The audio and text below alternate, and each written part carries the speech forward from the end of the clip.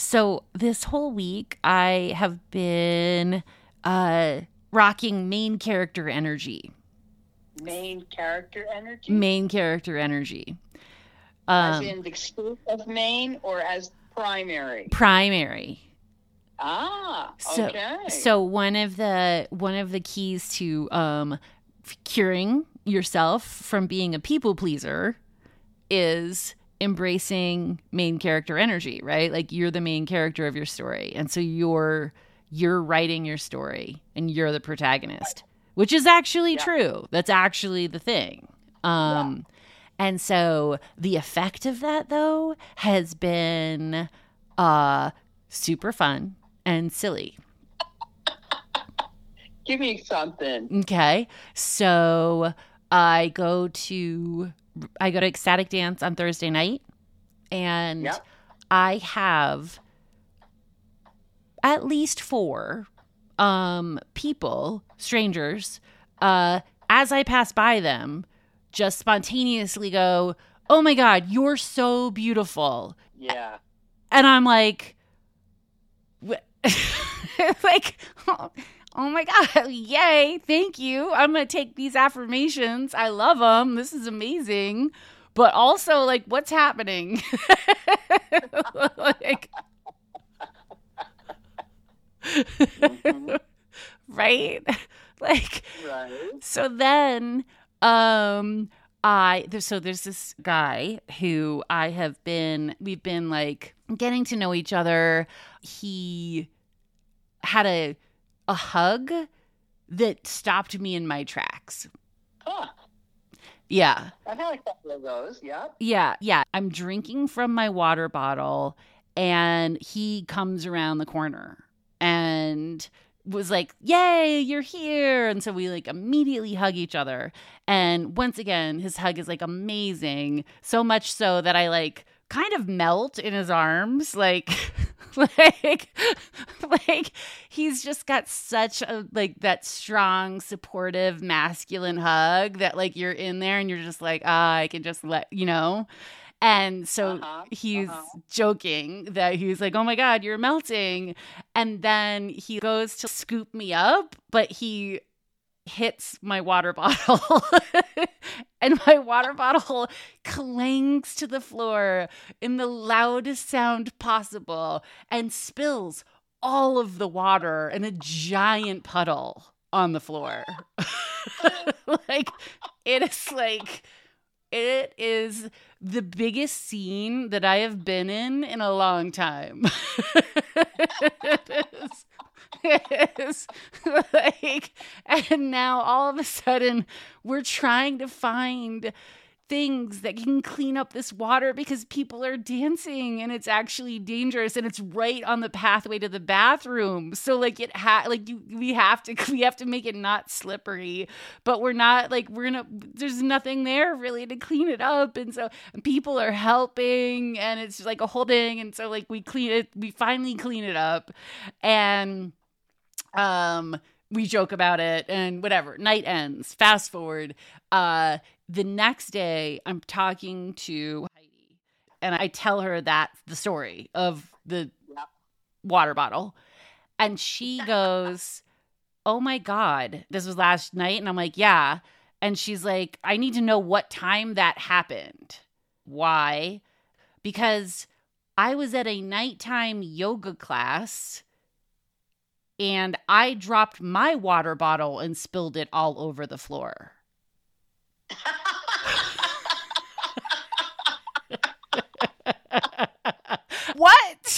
What? That's a thing. We both dropped our water bottles and spilled them on hardwood floors in places where it was like a big scene, and we did it at the same time on the same night. Like, what? That's a thing? That's hilarious. That is very synchronous, yes. Right? That's so crazy. That's hilarious. It is hilarious. Yeah. It is. Yep. Well, it's an interesting life. So if you didn't guess, that was a phone call with my mom. And I've been thinking about what main character energy means. And, you know, of course, there's like a toxic definition out there for main character energy. And the bottom line is like everything, this is yin and yang. And so, yes, you know, main character energy can be also narcissistic and terrible. Okay, so in my mind, main character energy is you are creating the story of your life and you are the protagonist. And what's fascinating to me is that way back when I first was becoming conscious, one of the things that happened is I began writing screenplays. And originally, of course, I am looking into Joseph Campbell and understanding storytelling through the hero's journey.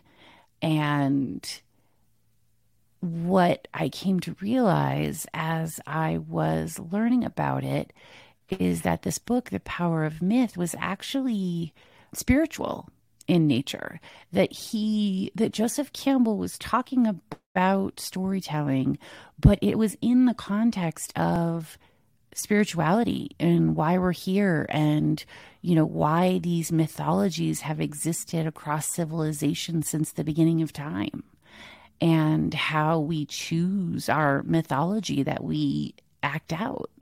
And that basically the universe is here to support that, whatever it is that whatever main character story arc we choose, the universe is going to support us on that.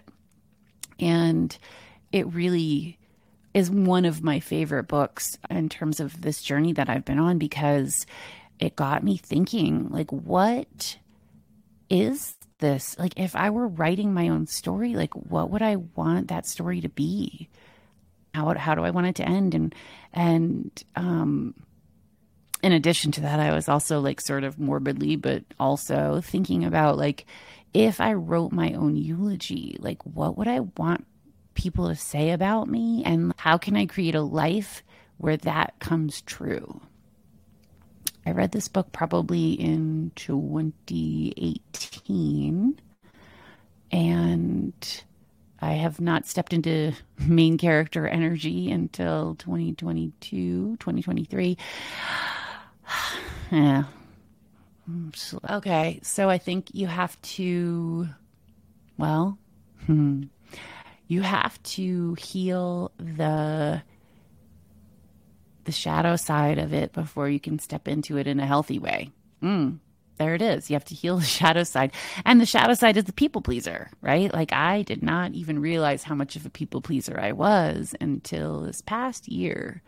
And it becomes really apparent when you are finally given the space and the time to think about what it is that you want, and then you don't know because you're so unfamiliar with actually starting off with, what do I want? I mean, I have fun doing everything. I love passionate people. And so it's really easy for me to have someone be passionate about something and me to be like, yes, that sounds amazing. Let's do it. So I think I had to like come to terms with that and then start feeling into the things that I want for myself. And now I'm at main character energy. And now what I thought about doing, which I think would be fun, is I pulled The Power of Myth off of my bookshelf. And this thing is like dog-eared all over the place. And I literally have not opened this book since I read it originally back in 2018.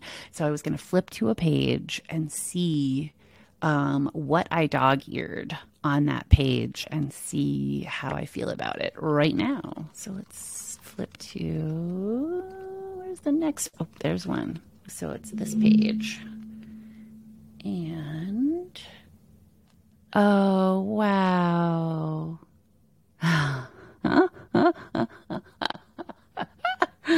Amazing. Okay, are you ready for what it says on this page? Here we go. This is Joseph Campbell talking. The religious people tell us we really won't experience bliss until we die and go to heaven. But I believe in having as much as you can of this experience while you are still alive. Moyers, bliss is now.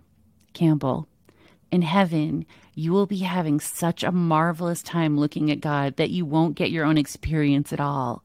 That is not the place to have the experience. Here is the place to have it. Moyers, do you ever have this sense when you are following your bliss, as I have at moments, of being helped by hidden hands? Campbell, all the time. It is miraculous. I even have a superstition that has grown on me as the result of invisible hands coming all of the time. Namely, that if you do follow your bliss, you put yourself on a kind of track that has been there all the while waiting for you. And the life that you ought to be living is the one you are living. When you can see that, you begin to meet people who are in the field of your bliss, and they open the doors for you and to you. I say, follow your bliss and don't be afraid, and doors will open where you didn't know they were going to be. Moyers, I cannot believe. Of course I can. Of course this is what the page is. Oh my God, I fucking love it. Okay, Moyers says, have you ever had sympathy for the man who has no invisible means of support? And Campbell says, who has no invisible means? Yes, he is the one that evokes compassion, the poor chap. To set him stumbling around when all the waters of life are right there really evokes one's pity. Moyers, the waters of eternal life are right there? Where?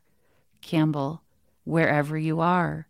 If you are following your bliss, you are enjoying that refreshment, that life within you all of the time. Wow.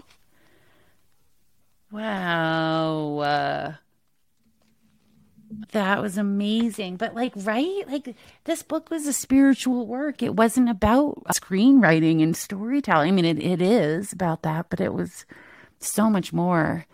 That was fun. Yay. And thank you.